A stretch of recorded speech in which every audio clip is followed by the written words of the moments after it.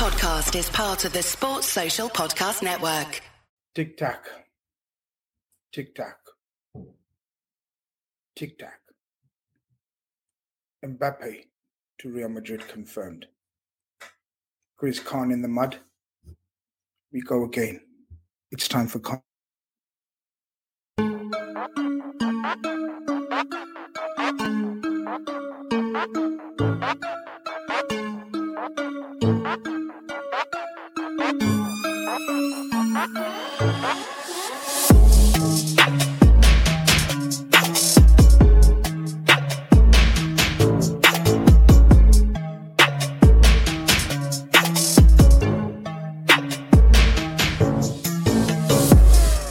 Good evening, everyone.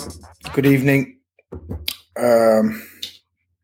Welcome, LFC Day Trippers community. Welcome, any other football clubs community. It's a somber day for Liverpool fans as the dream is finally over. Matisse, stop laughing. The dream is finally over with near enough the confirmation that Mbappe is off to Real Madrid. But we go again, and we have an absolute mouth-watering game to look forward to on the weekend. And to help me go through it all, what a cast. First and foremost, the man's back. Mr. Avi himself from California, missed last week. Guess what? The intro we mashed up last week without you. You're back and you still mashed it up. But it's okay. It's okay. It's part and parcel of the fun. How you doing? How was your break? Yeah, it was a good break. I was expecting some transfer news, but unfortunately, nothing. So, but no, it's I'm happy to be back on Thursday. I watched part of your show last week. I saw the intro again. But look, Conway done really well. A brilliant deputy. He was better than me, and yeah, good to be back. Yeah. And so say all of us. Yeah. So say all of you, and it's good to be joined by obviously Connor, my co-host, who will be sorting out our show afterwards for tomorrow. And you want to do the introduction to Matisse? Because I know he's your guy from Big Six and whatnot on Fridays. Well, now everyone knows Matisse. Me and Matisse, we're the real football guys on the Big Six, you know. But that's why I had to bring him on. You know, he's probably the only Chelsea fan that I can talk to for more than 5 minutes without wanting to go through the screen and smash up. Oh, and Connor, of course. Yeah, I was going to say, don't forget, I'm sat right here, eh? No. Of course, and Connor. But guys, Matisse, welcome, man. Nice one. Thanks for coming on again. Absolute pleasure, man. Absolute pleasure. And I'm glad to see that, you know, you can move swiftly past that Mbappe thing, and hopefully the chat don't get onto you and we move into the big game, because it's a massive, massive game. For me, it's two teams that I think are just so evenly matched. I think it's a proper clash, this one. I'm looking forward to it. You're absolutely right. You're absolutely right. Even though it's game week 3, lads, I don't know how you feel, but I done a preview at lunchtime, and the feeling was that this seems so important and pivotal already, especially, and people underestimate sort of in terms of what this can do for a team's mentality. Obviously, the team that wins, obviously the team that loses. And if you draw, then yeah, it's as much of a muchness. But a win for either team really lays down a marker. Con, I want to come to you first and just give me your thoughts. How are you feeling going into this game? You know, on the back of sort of beating us last season, but then, you know, the Duck and Horse beat us last season at home. Do you know what I mean? It's everyone beat us last season. How do you feel going into this weekend's game? The crowd back, obviously your away crowd back, both teams seemingly at full strength. How are you feeling, bro? I mean, in a word, I'd probably say optimistic. And it's difficult to say any reason why we wouldn't be. You know, we're in an excellent position. We've had an excellent window, I think. You know, I think our window has mainly been about fine-tuning the squad and getting rid of that excess sort of deadwood that we had knocking about. We've done that to some extent. We've definitely finished the sort of jigsaw by bringing in that focal point centre forward with Lukaku, and we saw what he could do last week. You know, the squad is in a strong position, having won the Champions League over the summer and the Super Cup just recently. And I think that does more for the sort of mental state of the side more than anything else. You know, they have that sort of invincibility factor. You know, they feel like they can't be beaten. I know the Champions League, it's a cup competition, so it's a very different dynamic to a league situation. But yeah, I feel optimistic about the state of our squad. I feel optimistic about our form. But I mean, we're coming up against a pretty stern test in you guys, both of us in very similar form, excellent defensive records. So it'll be a really tight game, and that can't really be denied. But yeah, very excited and looking forward to it. It's, you know, you mentioned the word excitement, and it's true. It's even though I framed it, and a lot of people will say it's sort of pivotal and it's important, but it's excitement, Matisse, right? Are you excited as well as being, obviously the nerves are the nerves. There'll always be nerves in a big game, but do you sense a sense of excitement from a Chelsea point of view, like what you've done, what you've achieved last season, the signings, and then you're going into this season? Is it a sense of excitement more than fear or nervousness? Yeah, it's got to be excitement for me because it's so early in the season as well. So it's one of those games where it's a massive clash, but it's an opportunity to, like you said, stake your marker and prove yourself. And you know, we have a good record against big teams under Tuchel. You know, towards the back end of last season, we obviously managed to go to Anfield and get a win, which was a big win for us. City, we've had them wrapped up many a time now, like at the end of last season as well. So, and then you add Lukaku into it. I mean, that Lukaku versus Van Dijk clash already, that's mouth-watering. Do you know what I mean? That's two players in their prime, complete in their position, going up against each other, which is going to be brutal combat. And I'm looking forward to that as well. So I think both the teams are so evenly matched that you can only really be excited for this game because, like you said, it's an opportunity to just show what you can do. And whoever wins this match, they're going to feel like, you know, the whole weight of the world is going to be off their shoulders because they're going to be, you know, they're going to get that first little edge over the other title contenders. So I think the title and everything is just very, very evenly balanced between us two and Man City this season. Just with, I just want to butt in here, Grizz. I just want to talk about Lukaku, Matisse. Obviously, the 2 years at Inter Milan, he's been phenomenal. I think it's done him the world of good. I think if it was a Lukaku who sort of had stayed on at the Premiership with United, I don't think he would have fancied his chances against Van Dijk. I think now, because he's become a complete player, redefined himself, got himself in some really good shape in Italy under Conte and whatnot. And a similar style to what Chelsea sort of implement now under Tuchel. Do you think he'd fancy his chances, especially with Van Dijk coming in third game? Do you think he really fancies his chances? Because we saw what he did in the Milan derby this season. And here's one thing that I thought he always lacked was that little bit of arrogance. But we saw with Ibra, that little battle that they had, and he self-proclaimed himself as the king of Milan. I think he needed that in his game as well to go to that next level. And I think he's now ready to step up. I just wanted to get your thoughts on that, Matisse. I must say he is extremely confident in himself. Like, this is a guy that thrives off of emotion. You know, you see it, whether it's on social media, whether it's the relationship with Conte, the guy thrives off of emotion. He's a very emotional player and he is so confident right now. Every single time he's done an interview, something with the press, because it's been a busy week last week, press-wise, obviously being Chelsea's record signing, he's always spoken like a man that is very assured of what he's capable of and his own ability. And I think going to Italy is very much roughed around the edges of his game. You know, you look at his hold-up play now, his first touch is very solid. He can run the channels in behind. He can win, headers. He almost scored a header there the weekend against Arsenal. And obviously his finishing has never really been in question. So when you have a track record like him, when you're in the peak physical condition like he is, and you're in your prime, you can only be coming in with that attitude. So that's why I say I see a lot of the chat, you know, Matip and Van Dijk going to have him up. But like I said, be very, very aware of this guy because he's come here with a chip on his shoulder after all the slander Man United fans seem to give him. And he's not playing about this season at all. You can see it already. And we've seen that again, Connor, haven't we, with De Bruyne going off to Wolfsburg, coming back to City, you know, an ex-Chelsea player. We've seen it with Salah. You know, Chelsea player didn't work out, went off to Fiorentina, then Roma, came back.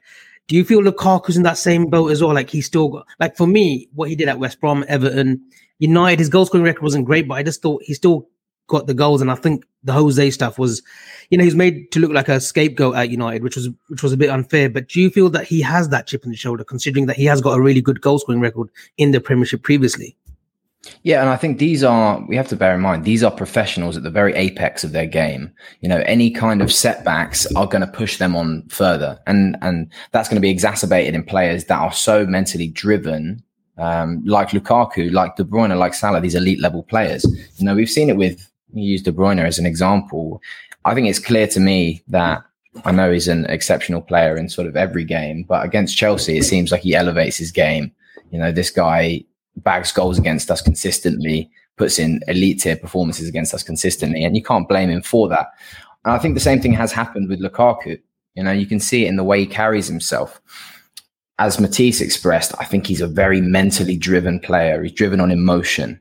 And I think that was partially the reason that he didn't do so well at United. He came into a dressing room that had Pogba in there, that had Ibrahimovic in there, you know, big characters. And maybe he didn't quite feel like he was ready to sort of, I don't know, grasp He had a bit that. of chubby cheeks about him as well, didn't he? He looked fat. Yeah. He looked overweight. Let's not beat around the bush here. He looked overweight, didn't he? Yeah, there were nutritional problems in there definitely, you know, and then there was the whole sort of social media ridicule. I mean, I remember seeing some sort of disaster compilations that were like garnering massive views of his first touch and that sort of thing, you know, and that sort of stuff is bound to have an effect on a player. By him going to Milan, being that sort of focal point, being the big character in the dressing room, I honestly feel like the reunion at Chelsea, where he's come back into the dressing room with lots of young players, where he can be that vocal leader, is really going to elevate his game and show us a completely different side to the Lukaku we saw at United. Do you know what? You make a very good point about him in terms of him being the leader of the attack at Inter. And it wasn't the case at sort of Man United. As you said, there were sort of other players there that sort of, and he felt, you know, I don't know how he felt, like we can only speculate, how he felt. And it wasn't quite the move for him. You know, it was Jose, wasn't it, at the time in charge? Yeah. You know, there's two ways things can go with Jose, like proper tits up and proper, you know, you can become top of the world. There's no in between. And it seemed like the other way for Lukaku. But Matisse, he went away to Inter, and as you guys have alluded to, became the leader of the attack for Inter Milan under a manager who's pretty similar in terms of work ethic and style, would you say, to Jose? You know, again, but he evolved his game. What would you say are the differences in his game, the improvements he's made in his game that you see or you've noticed before compared to his time at United? I think the two big things for me, obviously the physical condition, which we touched on, because he was overweight at United, massively. You know, he was not in good shape at all. But also that first touch is huge, because against Arsenal, we were fizzing balls into him. You know, in between the lines of the defense, between midfield and the defense, and he was holding the ball up, dropping deep, linking up play, just doing everything that you want a target man to do. Holding off defenders. We know he's got that little trick of his where he likes to spin a man and run in behind, but he was really good to play off. And that was something that was very important for me, because we know Lukaku can run in behind. He's done that at Everton. He did it at West Brom. He did it at times at United when he was maybe able to. He would be able to run in behind, get on his left foot and slot it in. But to actually hold up the ball, which is very important if you're going to play up front on your own, you need to be able to, you know, let the ball stick like glue. You need to be able to be a vacuum. And that's what he was against Arsenal. Now, to be fair, Arsenal have probably, you know, the perfect defensive lineup for him. If you could handpick. Great game, isn't it? First time.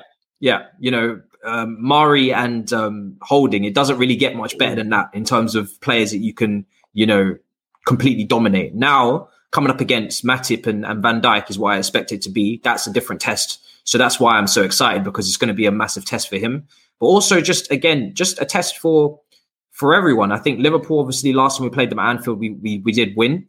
But I've spoken about it many times before, the players that are missing. So it's going to be interesting to go up against a full strength, you know, popping Liverpool team. And the same for Chelsea now, off the back of a Super Cup win, 2 wins in the Premier League as well. Both teams got loads of confidence.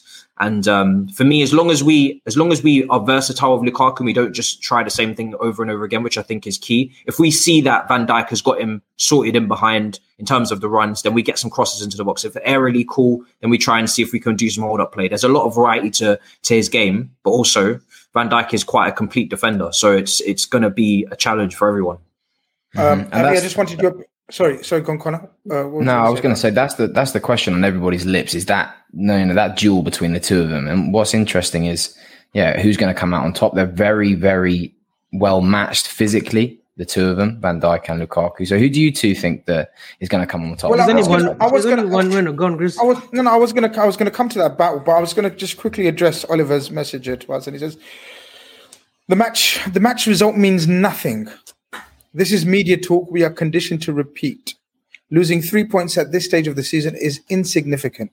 City lost to Spurs. Are they out? Come on now. Avi, I want you to give your opinion on Oliver's opinion, who seems to think the result means nothing. No, I disagree with that because you've got to lay down a marker. You've got to remember Chelsea came to Anfield, albeit a very weakened Liverpool team who didn't have any confidence, and you beat us 1-0 due to a Mason Mount goal. You've got to lay down the marker, Grizz, and you've got to remember, Thomas Tuchel, Jurgen Klopp, both Germans, both know each other very well, both had similar sort of journeys from Mainz to Dortmund and then so on and so forth. So I think it is important. I think it's important that we sort of, there's this narrative that's going around the media, and especially after those pundits at a certain sort of corporation, I don't want to name them, had us finishing third, fourth, fifth even. I think we've got to shut a few people up. We work in silence, but I think if we beat everyone on Saturday, if we beat Chelsea on Saturday, confidence will be up. And I think a lot more people will start noticing, Liverpool aren't out of it. Only because we finished third last season, a depleted team that finished third, it was still a good achievement considering what the issues that we had. So if we come on Saturday at 5:30 and beat Chelsea, come full time, then, everyone will start watching and looking and say, look, you know what, Liverpool are serious business again with the sort of same sort of set of players that we've got without sort of purchasing. Absolutely. I think Chris sums it up. Look, it's good to lay down a marker early, but it's not season defining. And I think, we all agree that it's not defining. We didn't try to hype it up in terms of this is, the game that decides the fate of the title.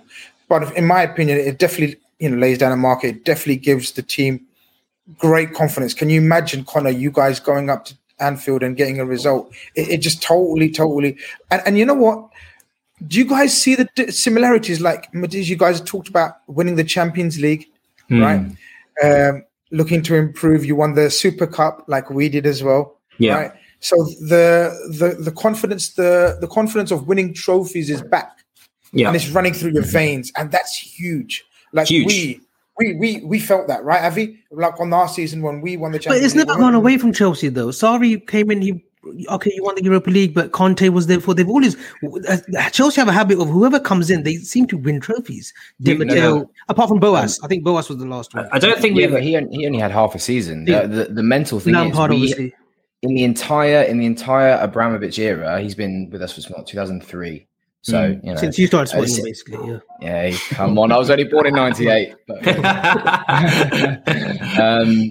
can't really defend that one because it's. But true. Do you guys feel that vibe? Like we do because I think we've never gone as I think was going to be said. We've never gone more than 2 years without a trophy, and the little blip that we did have, which was Lampard era, where we had 3 final defeats and obviously Tuchel, one of them as well. The Super Cup final defeat, the FA Cup final defeat, and then the FA Cup again with Tuchel. It was starting to feel like, hold on a second, this is not us. Mm-hmm. We need to sort ourselves out here because this whole losing in finals nonsense. This is for Tottenham. This is for that level. Levels, yeah. Do you know what I mean? Seriously, like the winning mentality has got to be ingrained in a squad early.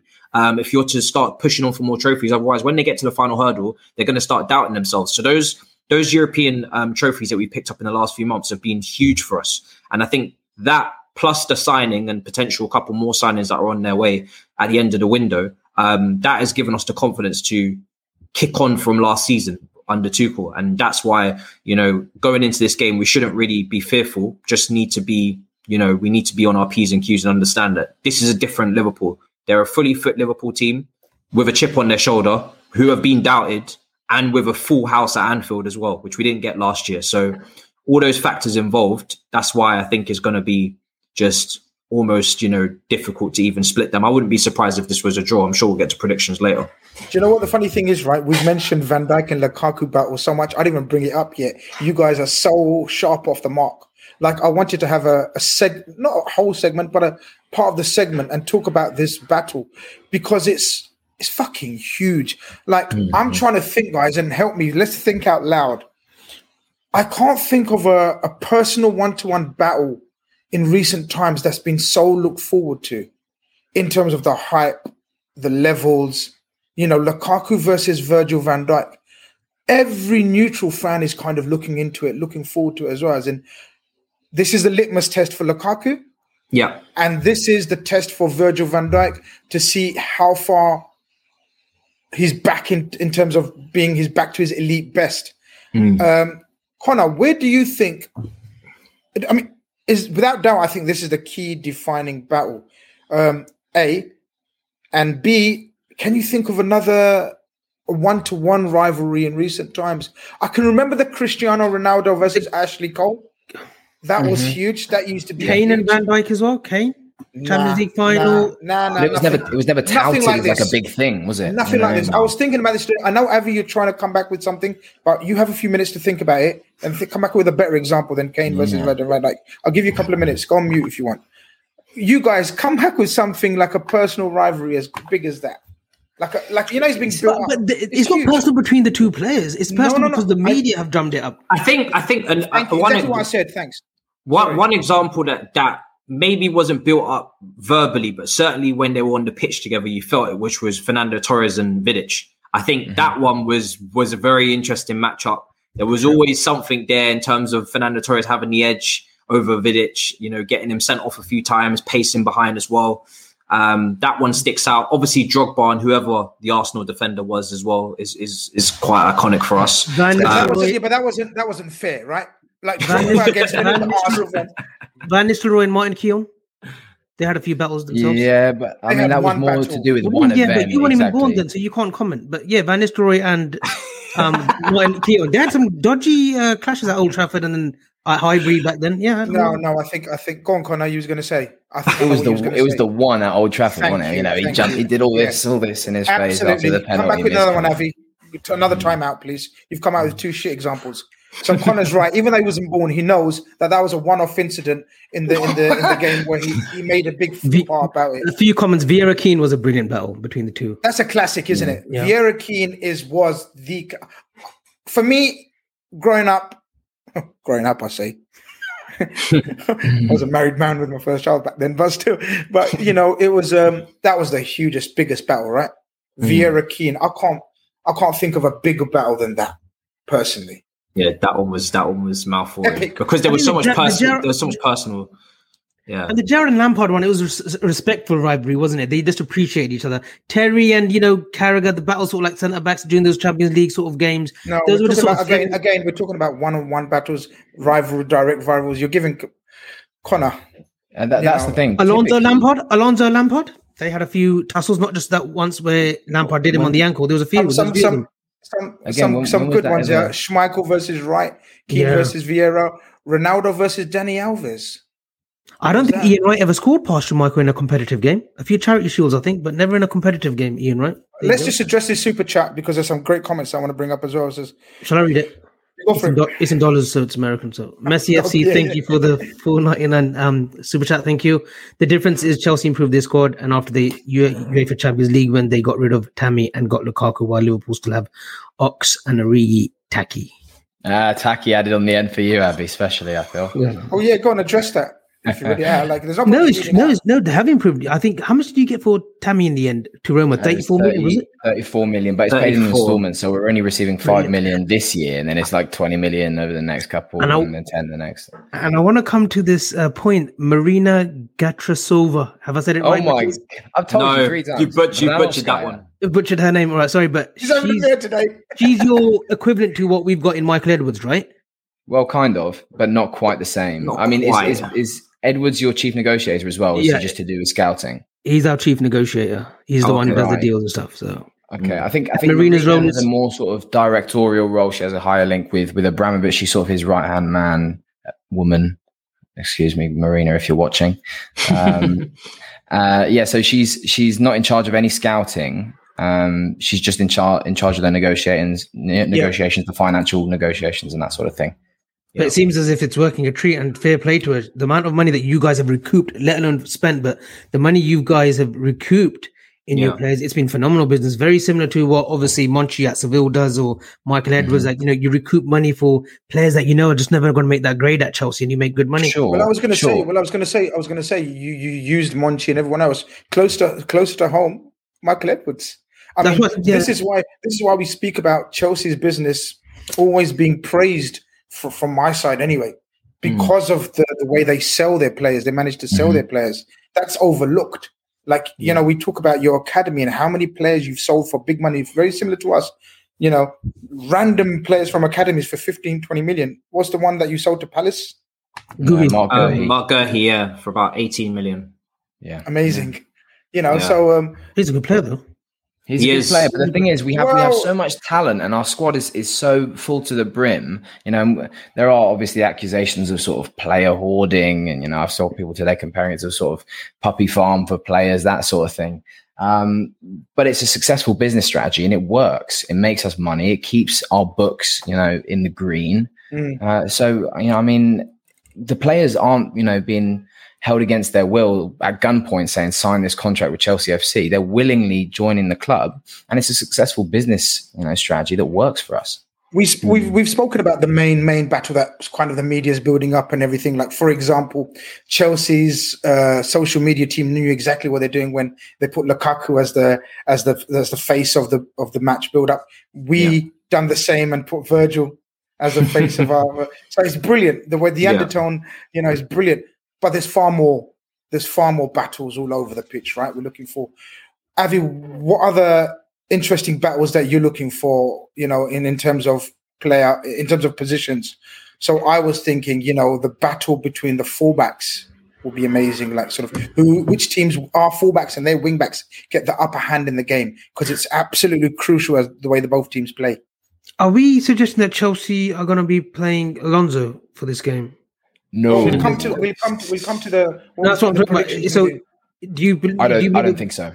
So Alonso's played the last couple of games, but obviously we've played against teams that we'd expected to dominate against. There was no real threat of runners in behind. Liverpool, your main strength is within your fullbacks, creating overloads and creating chances from that. And then you've got pacey, direct, attacking, quick players in those wide inside forward roles who exploit the spaces in the channels. Someone like Alonso just does not have the recovery pace to get back. Chilwell is an up and down fullback, wingback, whatever you want to classify him as. He will, objectively, he's much better suited to nullify the effects of, he's on the left, so Salah, than someone like Marcos Alonso. And I'm sure Tuchel sees that. Yeah, I would hope he does see that, because I think with Alonso, he tends to start seasons quite well. I remember under Sarri, he did a similar thing as well, and he got labelled the best left back in Europe. However, there is very important times with Alonso that you need to take him out of the team before he has a clanger, and this is one of those times. Because if he has Salah and Trent running at him with pace, causing issues, no matter how switched on he is, he doesn't have the pace, like was said, to deal with that. So this is the kind of game where you take Alonso out, and Chilwell is meant to be our first choice as well. And he came, obviously, he's been eased back in late because of maybe the England situation. Alonso's one of those players, though. He must get a lot of flack from Chelsea fans, but he's been there since Conte, right? He's played 160 or 170 games. Yeah, pops up with a good goal here and there. So he's a player that, for me, that just perseveres, and I think he's a manager's player. A manager likes him, and I feel that maybe you can't trust him defensively, but in a wing-back system, he's like he's good going forward. He's got good technique, goes forward.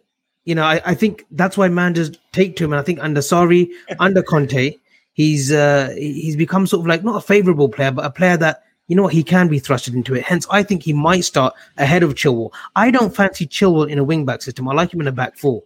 Correct me if I'm wrong, Matisse. Is he better in the back four, or?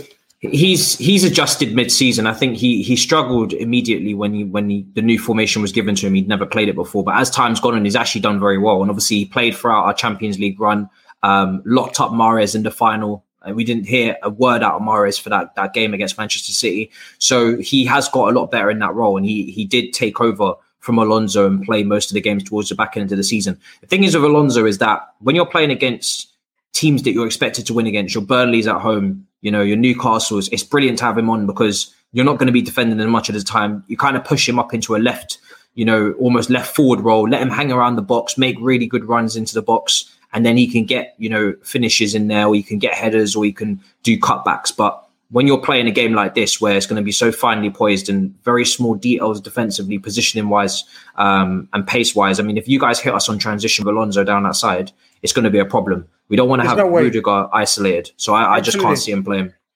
Absolutely. Your left side will be crucial, and there's absolutely no chance that Chilwell doesn't start against us, in my opinion. No way. I think Avi's the only one who thinks Alonso is going to start. We'll see how it goes. But because as you targeted us last season in terms of that area of uncertainty with Trent and Nat Phillips, was it last season? Was it, I believe? It was a ball over the Fabinho, top. I beg your pardon. It was actually Fabinho, wasn't it, who started at centre-back last season? It was Fabinho and Kabak. So it was a central midfield, a DM, and our fifth choice centre-back who started. And then you guys targeted that area between Fabinho and Trent because Trent was very low on confidence. Yeah. This time, I think that's going to be obviously Matip and a player who's full of confidence, who's absolutely flying at the moment, Trent. Take that comment off. We don't need comments like that. It's actually quite funny. Yeah, no, it's not funny at all. So, and if you've got sort of Alonso and Rudiger in that area where we're going to be targeting you now, in terms of Salah and Trent, which is our strength, I think I think that's a pivotal part of the game area that we could dominate. From our point of view, that's the area we're going to look to target. Where are you guys going to look to target now? Because obviously we've got our back four. Where's your strengths? Where are you going to look to dominate? How Chelsea under Tuchel been playing now in terms of, have they evolved from last season? Do you see a different or a variety of ways of attacking us? I definitely do because of Lukaku. Yeah, I think Lukaku's changed the way that we attack, because before we didn't have a striker that was so versatile in terms of, yes, you can play passes into him and he can actually hold it up like Giroud, but alternatively you can hit him in behind as well. So that strength and that dominance that he has is taking attention away from others around him, and it's in turn giving more space to other players around him. Havertz was dropping deep and getting on the ball a lot against Arsenal. He was able to have this free role. That's not something that he really got last season because he had to play the false nine because Werner wasn't putting in the ball into the back of the net when he played up front as well. I think in terms of where to target, I think obviously Lukaku and Van Dijk is going to be down the right channel. That is where you'd expect Liverpool to match up their centre-back with where Lukaku is expected to play, which is cutting down that side. I think still we would be smart to target your right side of your defense. I want to see Matip and Trent, just how good that connection is, that chemistry is. If it was Van Dijk playing on that right hand side, then maybe it would be a different situation. But I think Matip, you can still get at him a little bit. And I wouldn't be surprised if he played Werner again, because Werner had a great game at Anfield. 100%. It will force you to either play take a few yards back and play a mid block, or if you keep the high line, then Werner versus Matip is going to be a constant race throughout the match. It's going to give you something to think about if Werner does start, because he had a great game last time. I think he had a goal disallowed for offside or something, but he wrongly offside, wasn't it? Yeah. So he caused a lot of problems. Matisse talks about sort of Lukaku going to try to sort of put himself up against Matip and sort of maybe even doubling up with Werner and sort of just drifting to the left. Whereas naturally, we know Lukaku likes to take that inside right position a lot. That'll be intriguing, right, in terms of how he adjusts tactically. This will be a good test. I'm actually looking forward to it because, yes, when you see a weak, or when you see the weaker centre back or weaker side, like Robertson and Virgil van Dijk are impregnable, aren't they? You just don't fuck about with them on that side. No one. They intimidate you. That's how good they are, right? But you still think people always, even though I'm not going to say it, but I'm telling you, Matip, from my point of view, is the second best centre back in the Premier League when he's fit and he's ready. Yeah. You're gonna. That's another debate. Yeah, no, you're going to find out. But I'm saying people that don't see him enough will think like you're suggesting that we're still going to target Matip and Trent. It'll be interesting, isn't it? How Werner, and I think he will be selected, how Werner and Lukaku sort of drift to sides that they're not really used to. Well, Werner is, but Lukaku isn't. Yeah, I think we start with the two, personally. I think we start with the two up top, Lukaku and Werner. And I think we'll go with Lukaku, like you say, drift into those right-hand channels, as he occupied so well at Inter, which means we will get to see that mouth-watering, pairing of Van Dijk up against Lukaku, Van Dijk being your left centre-back.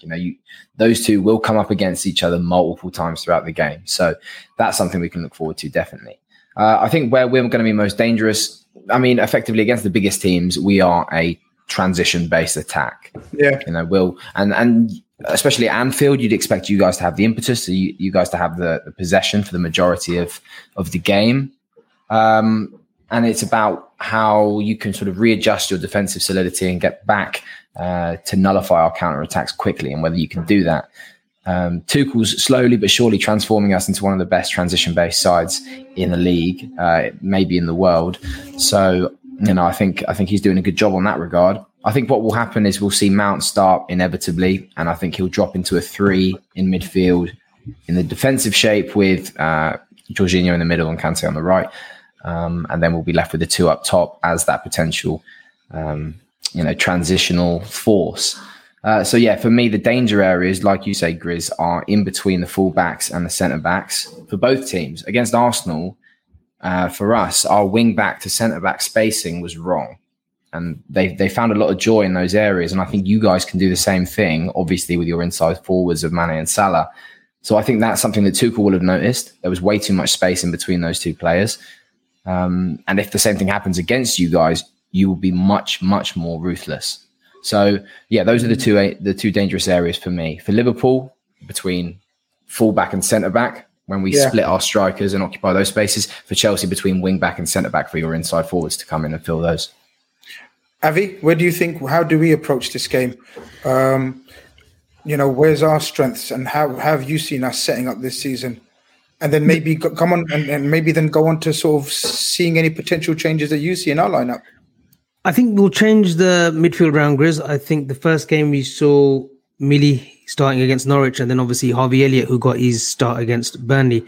I don't think Elliott will start this game, and I think it will be a cagey affair. I can see maybe Fabinho, hopefully he comes back in that DM position with Hendo, and then maybe Thiago or Naby. Sorry, forget Thiago. I think Naby, Hendo, and it'll be Fabinho. The same 3, I believe, that started in the 2019 season when we beat them 2-0 at Anfield. So I think he'll go with that if they're fit. I think we need legs. I think it will be a cagey affair in the first 20-25 minutes. I think the first 20-25 minutes will be telling, and it will let us, it will sort of show us where the game's headed. If it's very cagey and there's very few and far between chances, I think it will be a draw. But if it's quite open, if Naby gets a bit of movement, if he can get a bit of the ball and he can proceed instead of Hendo, then we can see... We might see, an early goal. I think an early goal breaks this sort of game sort of stranglehold. It needs an early goal. And then, you'll see Chelsea come from the offense as well. I think Tuchel will set them up again, pragmatic, and let us sort of come on a little bit and then soak up the pressure and maybe hit us on the attack. Is that predictable, Matisse? Do you think Tuchel's got any surprises for Liverpool, or do you think it's going to be the way he plays against all big clubs? We know, like Connor basically picked the team. I think it's pretty predictable, right? Or do you see any difference in the way he sets you guys up? No, I think it is quite predictable what we're going to do, because we have settled in this formation.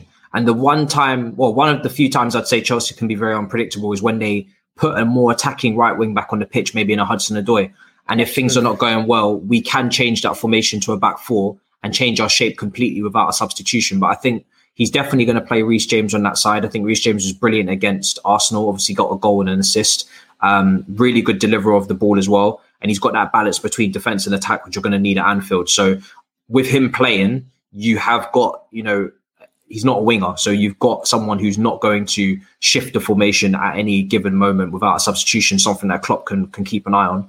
And that back 3 is going to be quite clear cut. I expect it to really be Azpilicueta, Rudiger, and Christensen. Maybe Thiago Silva comes in, but to throw him in against Liverpool when he hasn't really clocked up too many minutes yet would be a little bit of a dodgy situation, especially when Christensen has not done anything wrong as well. He's been brilliant for us. He had a great Euros as well.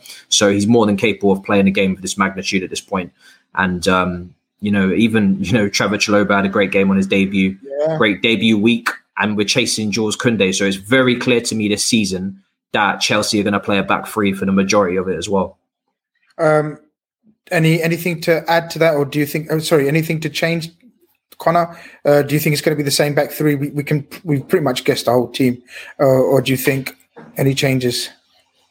I mean, in a simple form, no, I don't think so. I think Christensen starts over Thiago Silva. The only question is Chilwell or Alonso. For me, it's Chilwell, and I think Tuchel will have the sort of tactical nous to pick him. And then, 3 in midfield, Kante, Jorginho, Mount. And then I feel we'll go 2 up top. And there is another question mark over Havertz or Werner. Lukaku's obviously a guaranteed starter. I think so too. I mean, yeah, but Havertz is lightning as well, to be fair. And they can both do a job at stretching defences. I just think Werner provides that little bit more of a threat to actually stretch the defence and open you guys up a little bit more to create that space on the counter. But I'd be equally happy with either, to be fair.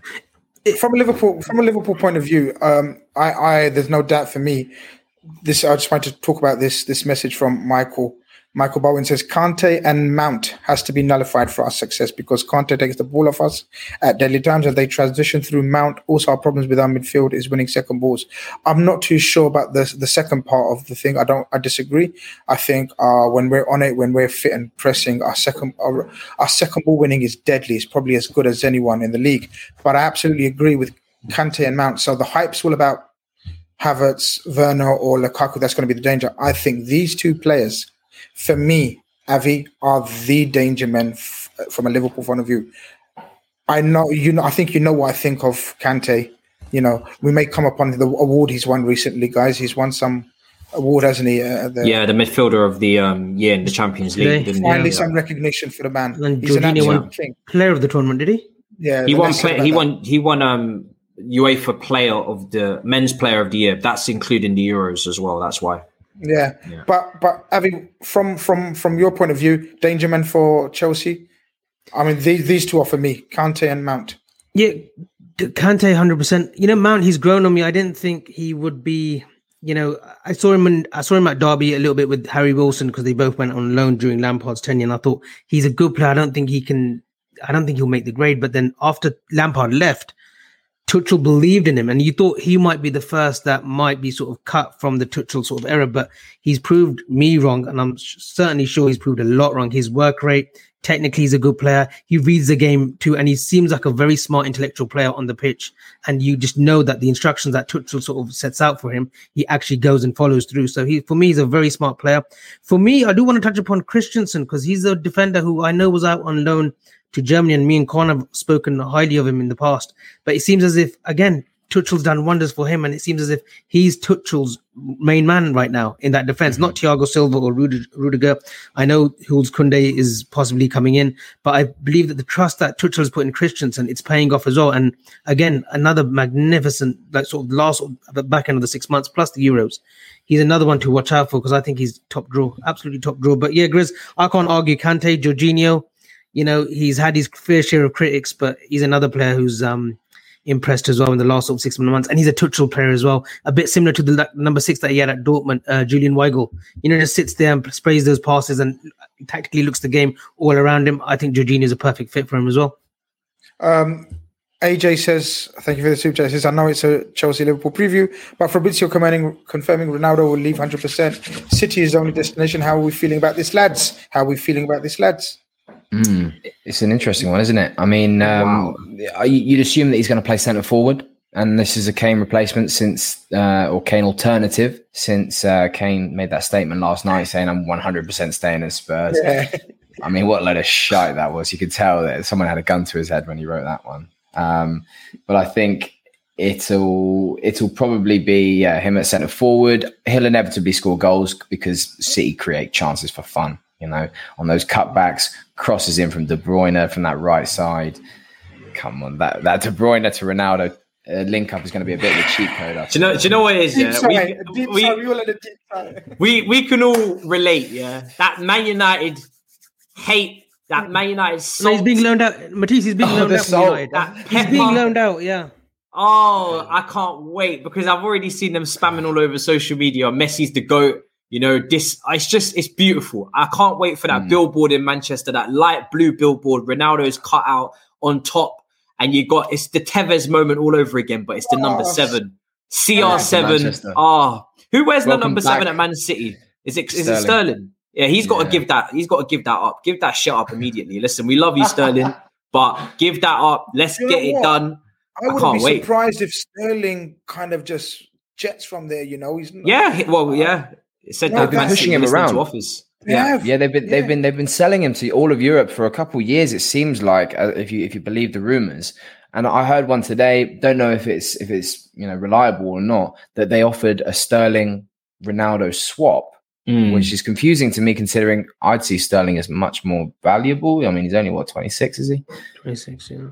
Yeah, but they also did sign Grealish, who's capable of playing on that left-hand side as well, isn't it? Yeah. So it's just... it says another welcome to Manchester billboard incoming. Man, I can't... If this happens, I can't wait, because these Man United fans are going to be crying and they're going to be so loud, and I'm just going to enjoy it. I really am. I'm just going to enjoy it so much. But it's turned this sort of Premier League season now into... This is so exciting kind of thing. Like, I know he's going to a rival of ours, right? So we've probably got mixed emotions, mixed feelings, but I think it's amazing for the league, right, guys? It's very exciting, isn't it? It's like, bring it on kind of thing, right? That's my attitude. 100%. Of course. And it was like when Messi was moving, you know, a bit of you wanted him to come to Premier League, yeah. I was going to say desperately. There's a little too much, but like you say, Grizz, a little bit of me wanted to see City pick up Messi just so I could see him, you know, on a weekly basis. I could go to the Etihad, watch him in person, and see him tear it up. So you could start supporting Chelsea you could start making that swap to start supporting City. That's it's an inevitable progression. I think I tell you what, and we'll move on quickly, Grizz, but I think it's a sign of desperation from PSG and City that they want that Champions League, and it's a race between the Qataris and Sheikh Mansour from City of who wins that coveted Champions League first between them. I really think it's desperation that City are getting Ronaldo. Just like, PSG got Messi, but I think City had to react, and he's the way they feel that, you know, they can challenge for that Champions League. And let's see how it pans out. But I think it's a flexing of muscles, guys, and egos. This is madness. Yeah. Like, this is financial fair play in the fucking mud. Like, you get Messi, all right, fine, we'll go and get Ronaldo. And by the way, they're in the same Champions League group. So if this does happen, this is going to be an incredible clash. Imagine Neymar it's being played and Messi. in Bahrain as well, those games, those 2 No games. way. It's being played in Bahrain. No way.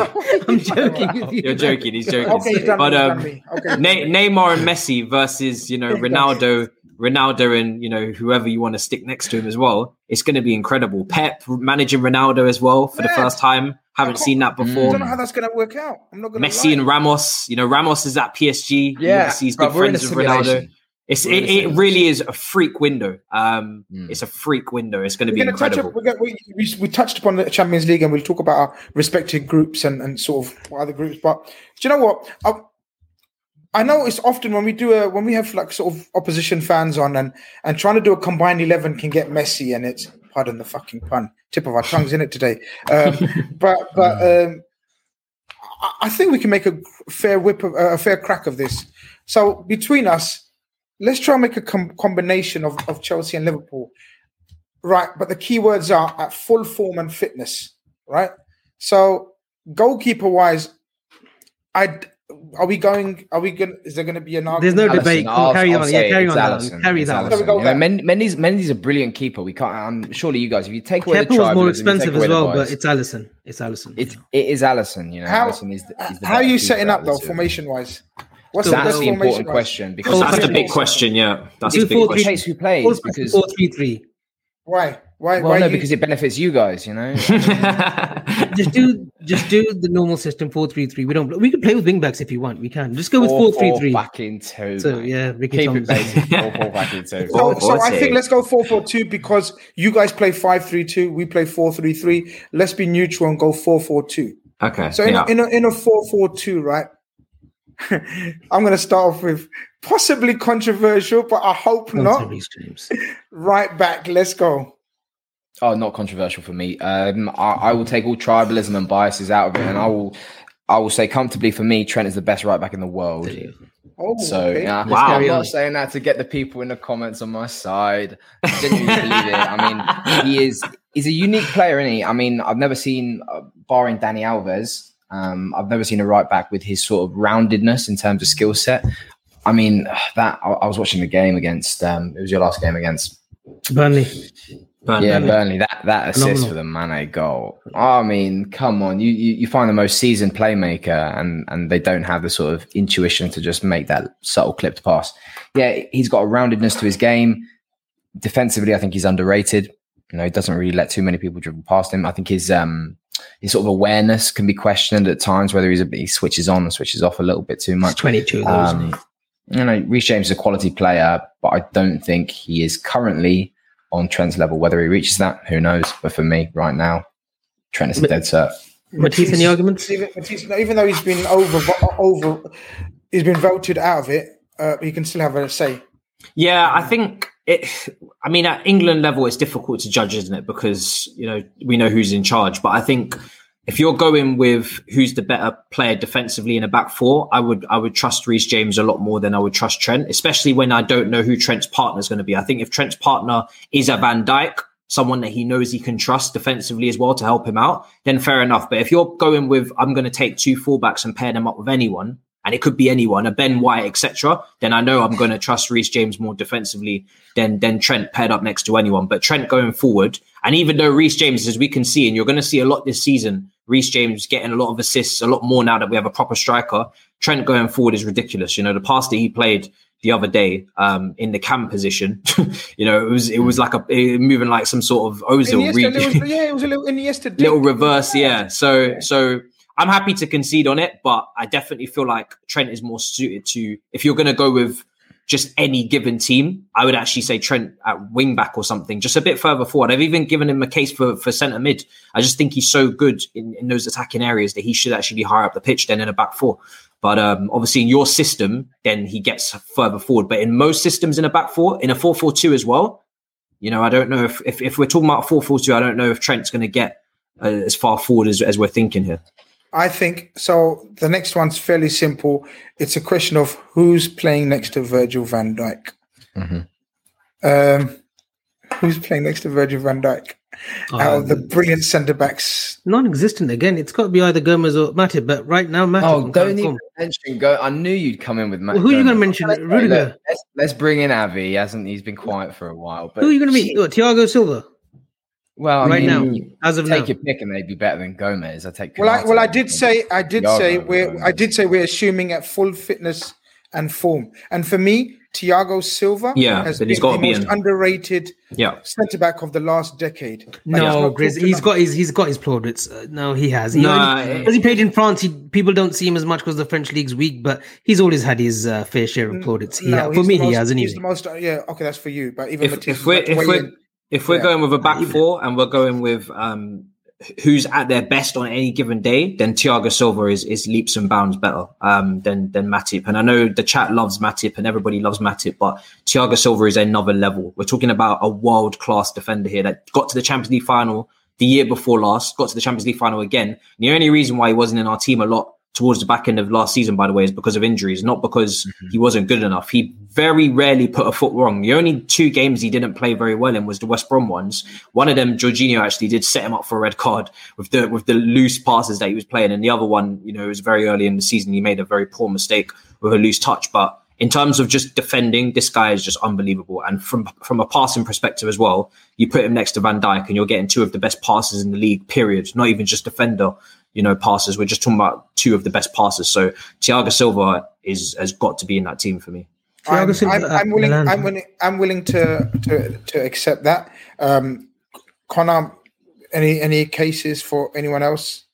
No, I don't think so. I'm not. But I will say, what I will say from a Matip point of view is João Matip is slept on way too. Because he's injured because he's injured a lot. That's why. It's because he's always injured. I get that. But when the 12 games he plays on average a season, 12.5 on average, right? Because he played one half against Spurs, right? The 12 and a half games he plays, he's fucking immaculate. He's magnificent.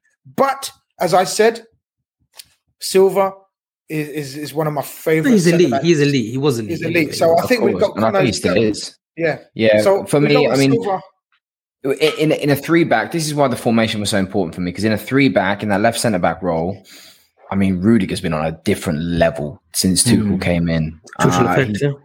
He's covered so much ground as well, making up for attacking wing-backs like Alonso. I mean, people have said it before, it must be a centre-back's nightmare to play with someone like Alonso. Can you imagine in a back four, you're playing with Alonso and he spends most of his time at the back post, and then they break on quick transition, and you just got 80 yards to defend. It was like when we had Moreno. It's like when we had Moreno. That side centre back. He's a legend. He's a legend now, Grizz. Please, after last summer in the Europa League, he's a legend. We need to move on to left back. I think it's Robertson. Yep, I can see. Hands down. Yeah. I do think. I mean, you mentioned earlier, Grizz. You said that sort of left hand side of Robbo and Van Dijk is just impenetrable, and no one dares go near it. I think Robbo can be got at. I think in the last sort of, I don't know, 6 months of the season, maybe there were times when he did look vulnerable. The whole team did. The whole team looked vulnerable because of injuries. But come on, well, we got to move on. Let's decide Robertson at left back. Have you stopped arguing every point? Yeah, we've got to move on. He said you were vulnerable. Of course, I'm going to fight Aracona. Go on. Okay. But can you do it on your own show, please, on Fridays? Yeah. Yeah, one for tomorrow. Exactly. So I think we will agree. We're all going to agree 2 out of the 3. So I think Fabinho and Kante go straight in. Is there any arguments or doubts about that? So you're going with? Sorry, can you just say that again? Kante and Fabinho. Fabinho and Kante for me are 2 definites out of the 3 in a 4-4-2. Yes, I'm going with Kante. Oh, we're going 4-4-2, aren't we? That's what we said. Yeah, I feel like that's a little bit. I don't know. I don't know. Does it work? Kante and Henderson for me, because we need a captain, and he sure is one hell of a captain. You got Virgil van Dijk and Thiago Silva. No, I don't like Virgil as captain. I don't like Virgil as captain. Thiago Silva's probably one of the best captain in recent times. And Jordan Henderson hasn't. Well, yes. I think there you go then. Yeah, but he has to get in the team first. Jordan Henderson is, if he's fit, of course, he's in the team. I mean, Jorginho's just won UEFA Men's Player of the Year, so I've got to put him in the hat. I'm afraid. I mean, he's literally just done what he's done with Italy. He's done what he's done with Chelsea, and he's very underrated. The amount of tackles and interceptions he actually wins is a lot. If you look at the statistics for Champions League, he's the most in tackles and interceptions. When you look at the statistics for Italy in the Euros as well, he's very high up there. So I've got to throw him in there. I have to. I think he's very. If you have the right setup, setup for Jorginho, and Tuchel alluded to it in a press conference earlier in the week, and people were taking the quotes way out of context and things like this. But if you have the right setup for a player like Jorginho, he can massively improve your team. He's a metronome, isn't he? He gets the passes in, he sprays the passes out. Guys, we're just talking about a 4-4 normal 4-4-2, old school British style of football. So Kante is 100%. I agree with Kante. Who's the next one? Grizz, take the deciding vote and please be kind. It's Fabinho. Connor says Fabinho, and so we agree with Fabinho because Avi's going to agree with Fabinho. I think if we don't have Conte in a combined Liverpool-Chelsea team, no, he has to be in. Yeah, it's mad. There's no point doing it. We done it all wrong. So on that basis, because we agree 3 out of the 4 agree on Fabinho, it's Fabinho and Conte. 2 wingers. Talk to me, boys. For me, it's got. In a 4-4-2, it's just not it's difficult. Exactly. Yeah, it's not. I think Salah. Victor Moses on the right, if you want. Honestly, let's break it down. We know up front is Lukaku and Salah. Or we could play Salah on the right on a 4-4-2. It's a very odd system. That's why false, sort of centre forward. Grizz only knows 4-4-2 from back in the day, but times have changed. Yeah, but you have one. You got one playing higher up and one dropping deeper. You can't have just. I'll put Salah as a sort of just behind Lukaku. Put Lukaku up top in a 4-4-2, but Salah just behind. I think Salah is the most dangerous right attacker in world football, probably, and we're going to move his position. True. Yeah, I'm happy. So Salah wide right, playing with advanced wingers like a 4-2-4, then we can stick Salah on the right wing. That's what I'm saying. Okay, yeah. Salah 4-4-2, hideous. Yeah, Salah, okay. 4-4-2 in attack. Yeah, you've been outvoted. You know how it works. Or you can put yourself. I'm happy with that. Salah and Mane in the wings because I want. Yeah. I'm definitely taking the strikers for me. I'm putting my chips down for Lukaku and Kai up front. And I'll back you. Kai Bates, what, Matisse? Lukaku and Kai Havertz. Based on what? Champions League final goal. Come on, Matisse. I mean, Lukaku. Kai is ridiculously talented. If we're talking about players on top form, very few young players touch this guy when he's. But he hasn't been top form for the last year, Matisse. You saw in the Euros what he did. Even with Germany, he showed a few glimpses of what he's done. But we're not talking about a team based on form. We're talking about a team playing to the peak of his powers. And I'd say Kai is more technically gifted than Firmino and Jota. Even though I do love Jota a lot. I do love Jota a lot. No, but technically more than Firmino is because when Firmino's on song, Firmino is good as well. But the finish, I don't know with Firmino, the finishing sometimes it seems to be back maybe this season, but the finishing last season he just didn't come with enough goals. I think basically, hold on, this Chris Brack's team, where is it? Is that the one he's picked basically for us? I think we agree. He's probably picked players like Frank Lampard and Zola and whatnot. Is this our team? No, he's picked Hendo and Fabinho. He's put Hendo in. He's playing the 4-3-3. Yeah, I can just see everyone saying Avi's having a mare, and What are you saying, Kai Havertz? How's Kai Havertz good enough right now on current form? He's not for Chelsea. We're talking for Champions League final goal. But hey, you didn't hear it. Again, you didn't listen. Yeah, again, you didn't. This is why I hate these games. I hate these crossbreeds. Whatever you want to call them. Crossbreeds. This is what you want to call them. Crossbreeds, he called them. This is why he hates these crossbreeds. I'm surprised that people in the chat expect us to pick so many Liverpool players. We just won the Champions League. We're going to put some of our players forward. Look, I'm not going to lie. I think it's very fair what we've done. We've done Robertson, Trent, Silva, Van Dijk, Kante, Fabinho, Salah, Mane, Lukaku. That one key position we have to agree on. Because I think the rest, we all agree. Hey, let me throw my hat in the ring. Connor, I'm going to go with you as the decider because we will. Grizz would have Tuchel as manager as well. That's how much of a blue he is. Are you ready, Abby? Are you ready? The final spot. Go on. Timo Werner. No. Even I don't even agree with that. Yeah, no, we're not having that. I think I think at their best. It's Bobby or Kai Havertz for me, especially with that formation, because we kind of have all runners. We've got Mane, we've got Salah running, we've got Lukaku as a focal point. This is why I gave Kai. Intelligence. Now, Kai Havertz is magnificent because he can drop deep. He's young. He's got the potential to be sensational, world class. I don't think he's quite there yet, Matisse, even at his best. Bobby's proved to be pivotal in a Champions League winning team, in a Brazil team, in a league winning team, records breaking. At his best, I still think Kai Havertz has got the potential to be better than him. I will say it. Yeah, he has got the potential. But at their best, from what they've shown so far, I'd say Bobby. And as I'm the host, sit down. So Bobby gets that role. I'm sorry. This is a dictatorship. The big guys. Yeah, the big dog has spoken. Listen, guys, quick predictions for Sunday because we're running out of time. Saturday, 2-0 Liverpool. Saturday, 2-0 Liverpool, yeah? Confident, yeah? Okay, cool. Matisse? I'm going to go 2-1 Chelsea. I'm going to have to back Chelsea because obviously we're in great form. Of course, but this is a very evenly split game, so I've got to give us the edge. Connor? Yep, I'm also going to say Saturday, like Abby. Bold prediction there, mate. I will go 1-1. I'll say who's scoring? Mane and Timo Werner. 1-1. Mane and Timo. Right, at this point, we're going to say goodbye to Matisse because he's got to run. He's got another stream. I've got to go. Matisse, you're a legend. We catch up real soon. Real pleasure having you on, bro. Much appreciated, guys. Thanks so much. Catch up in a bit. Good, man. In a bit. Pleasure. Safe.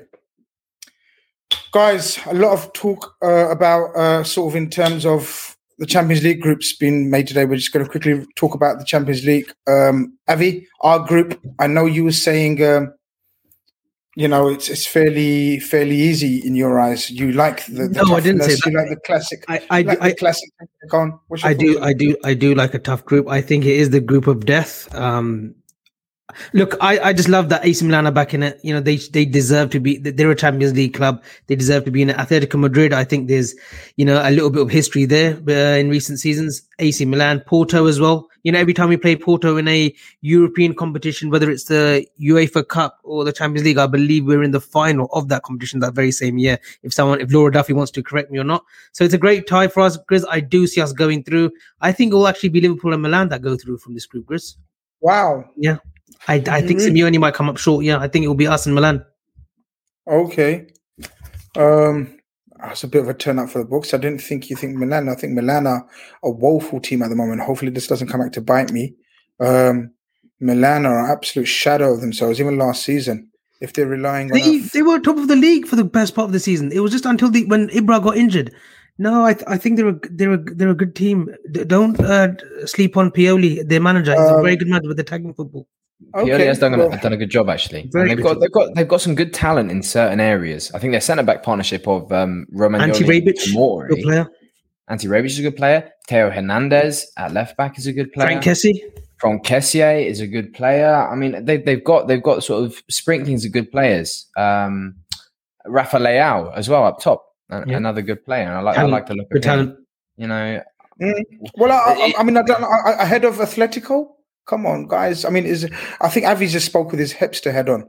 Atletico were the standout team. We're talking about Madrid and Barcelona. Atletico won the title, and I'd say they're possibly even stronger with the signing of De Paul.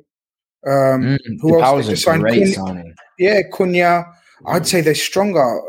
It looks like they're only letting Saul go. It's a big call if you guys think Milan. I just want to quickly read this out. Thank you, Mr. Dare I say Drift, with my mate Callum's picture on. Come on, you need to switch that up, man. You're better than this guy. Whoever you are, man. Putting my friend's picture up as your Avi, man. But he says the only Chelsea players getting into the combined 11 from Chelsea is the fake Silva, Kante, and Lukaku. Be honest, and I think the game will be 1-1. Fair enough. Your group, Connor, talk us through your group. What do you think? Firstly, I want to say I'm envious of your group. I mean, you got hard teams in terms of away days. I mean, come on. You guys got Porto. Sweden ain't bad for you guys. Sweden ain't bad. It's a nice part of the world. What was it? Porto, Milan, and Madrid. Yeah, come on. They are three of the best away days you can ask for. That's a proper Champions League group, right? Petersburg's a nice area in Russia. Malmo's a nice area of Sweden. And then you're going to Gasparini's at Atlanta. He's talking about Champions League. Malmo back in the 70s and 80s. They used to be in the European Cup. They used to grace that competition. Come on, let's have some respect. Come on. It's 2021, my brother. Come on, Malmo in the 70s. Yeah, he does these ones. You know, you'll get used to it. Actually, you won't. You won't get used to it. Trust me. But yeah, I mean, what do you make of our group, Grizz? I think it's a tough one, Avi.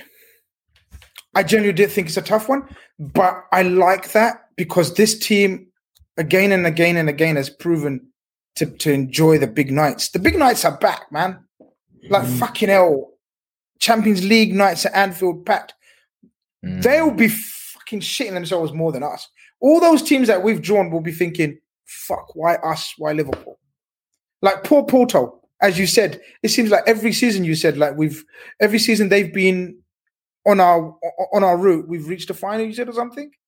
Yeah, when we played Porto in whether it's the UEFA Cup in 2001 or Champions League 2018 and the year that we won it in Madrid, we played Porto along the way. So yeah, that's a good omen for us. Yeah, look, as Ashley says, after last season, I'm just glad we're in the Champions League at all. I mean, who would have thought 12 games to go, we're even going to reach the Champions League?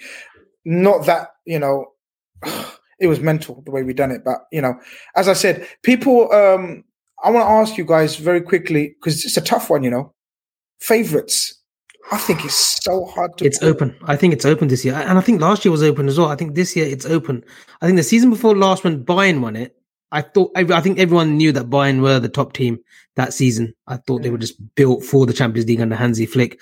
I think this season, again, similar to last season, it's open. I think it's an open format. Chelsea won it. Did we expect Chelsea to win it? I was just going to say, when was the last time a favourite actually won the Champions League? Like from the start to the end? Real.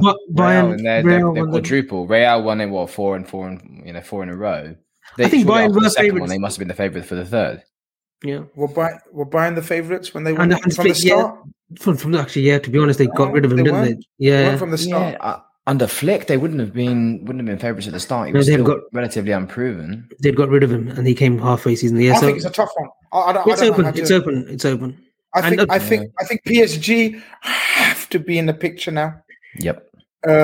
Man City have to be in the picture now, just on the basis of the signings they made, and then us and Chelsea.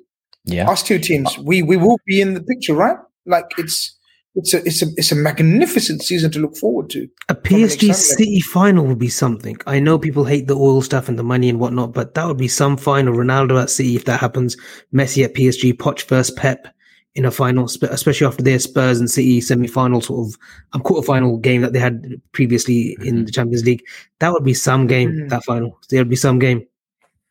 Well, I think the way the transfers happen and the way possibly more madness in the 5 days remaining, I think it set us up for a proper season, man. We're back. Football's back. Crowds are back. Excitement levels are back. Big transfers are back. Do you remember we missed big transfers as well? It's an exciting season, and we're going to be here throughout the season to sort of talk about it and give our opinions about it. I can't fucking wait. Avi, is there anything else that you wanted to say or discuss? Just 3 things quickly.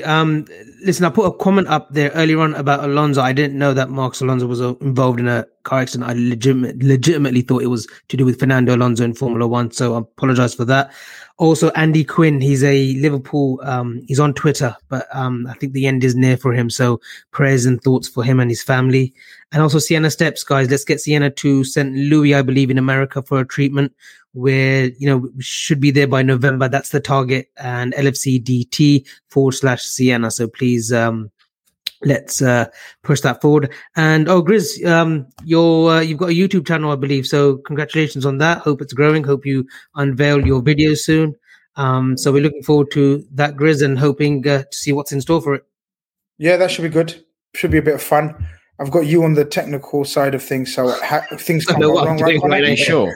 Don't know what I'm doing right now. Well, every day he tells me, "Leave it to me, I'll handle it. Leave it to me, I'll handle it." And you've seen the results, right, Connor? So I need to say any more. But I don't even know how he's going to close this. So I'm looking forward to Avi trying to close this. Look, he's panicking now because he's realised he's got to close it, right? But Connor, I know you're back tomorrow with the Sports Unplugged, aren't you, with Avi? What you got lined up for us tomorrow? Or can't you say yet? Yeah, I mean, we'll keep it confidential, keep the people intrigued, but I mean, there'll be our usual coverage of the Premier League fixtures and a little bit on the FPL as well. Some sort of gems in there, and we'll update the people on our current standings. We're having a little bit of a battle. We've got some Formula One to talk about as well. Belgian Grand Prix returning on the 29th on Sunday. Yep. Looking forward to that. It's been a nice break. Cal from Cobbish will be joining us. We're going to be discussing some UFC topics, some 2 big topics that we want to talk about. Obviously, one which will involve Conor McGregor, and there's another one that we'll be talking about. So it'll be good. Tune in, guys, if you can. I know it's Friday night. Everyone wants to go out and party, but if you can tune in, that would be great. Chris? Yep. So if you'd kindly want to subscribe to my channel, it's Grizz Khan. Simply Grizz Khan. Go and give it a subscribe. Oh, and your Insta page, your Instagram as well, isn't you? Yeah, don't worry about that. Let's not go. Let's not. Like relaxing it a little bit. But yeah, it should be a bit of fun. I think Cathal Robinson asked for transfer news. I'm afraid there's literally, from a Liverpool fan's point of view, there's absolutely nothing. Saul? What about Saul? Anything to Saul Niguez? No, since I said to you, there's been nothing after that. I haven't heard nothing. So it went all quiet after that. So that was about 3 weeks ago, I think it was, where I heard something. There's been developments. Since then, we've gone totally quiet on it. Now, unless they've confirmed it and agreed the deal behind closed doors, we'll find out. But I think it's gone totally quiet on that front. I genuinely think, unfortunately, the situation, as I understand it, is we're reliant on Origi going. If Origi goes, then I think we'll bring one in. Otherwise, I think Jurgen Klopp is very happy with his squad. Who are we to argue? Hey, as much as we'd like signings and whatnot, I think Jurgen Klopp is happy with his squad, unless, as I said, another attacker leaves. But listen, guys, it's been magnificent. We've gone way over time.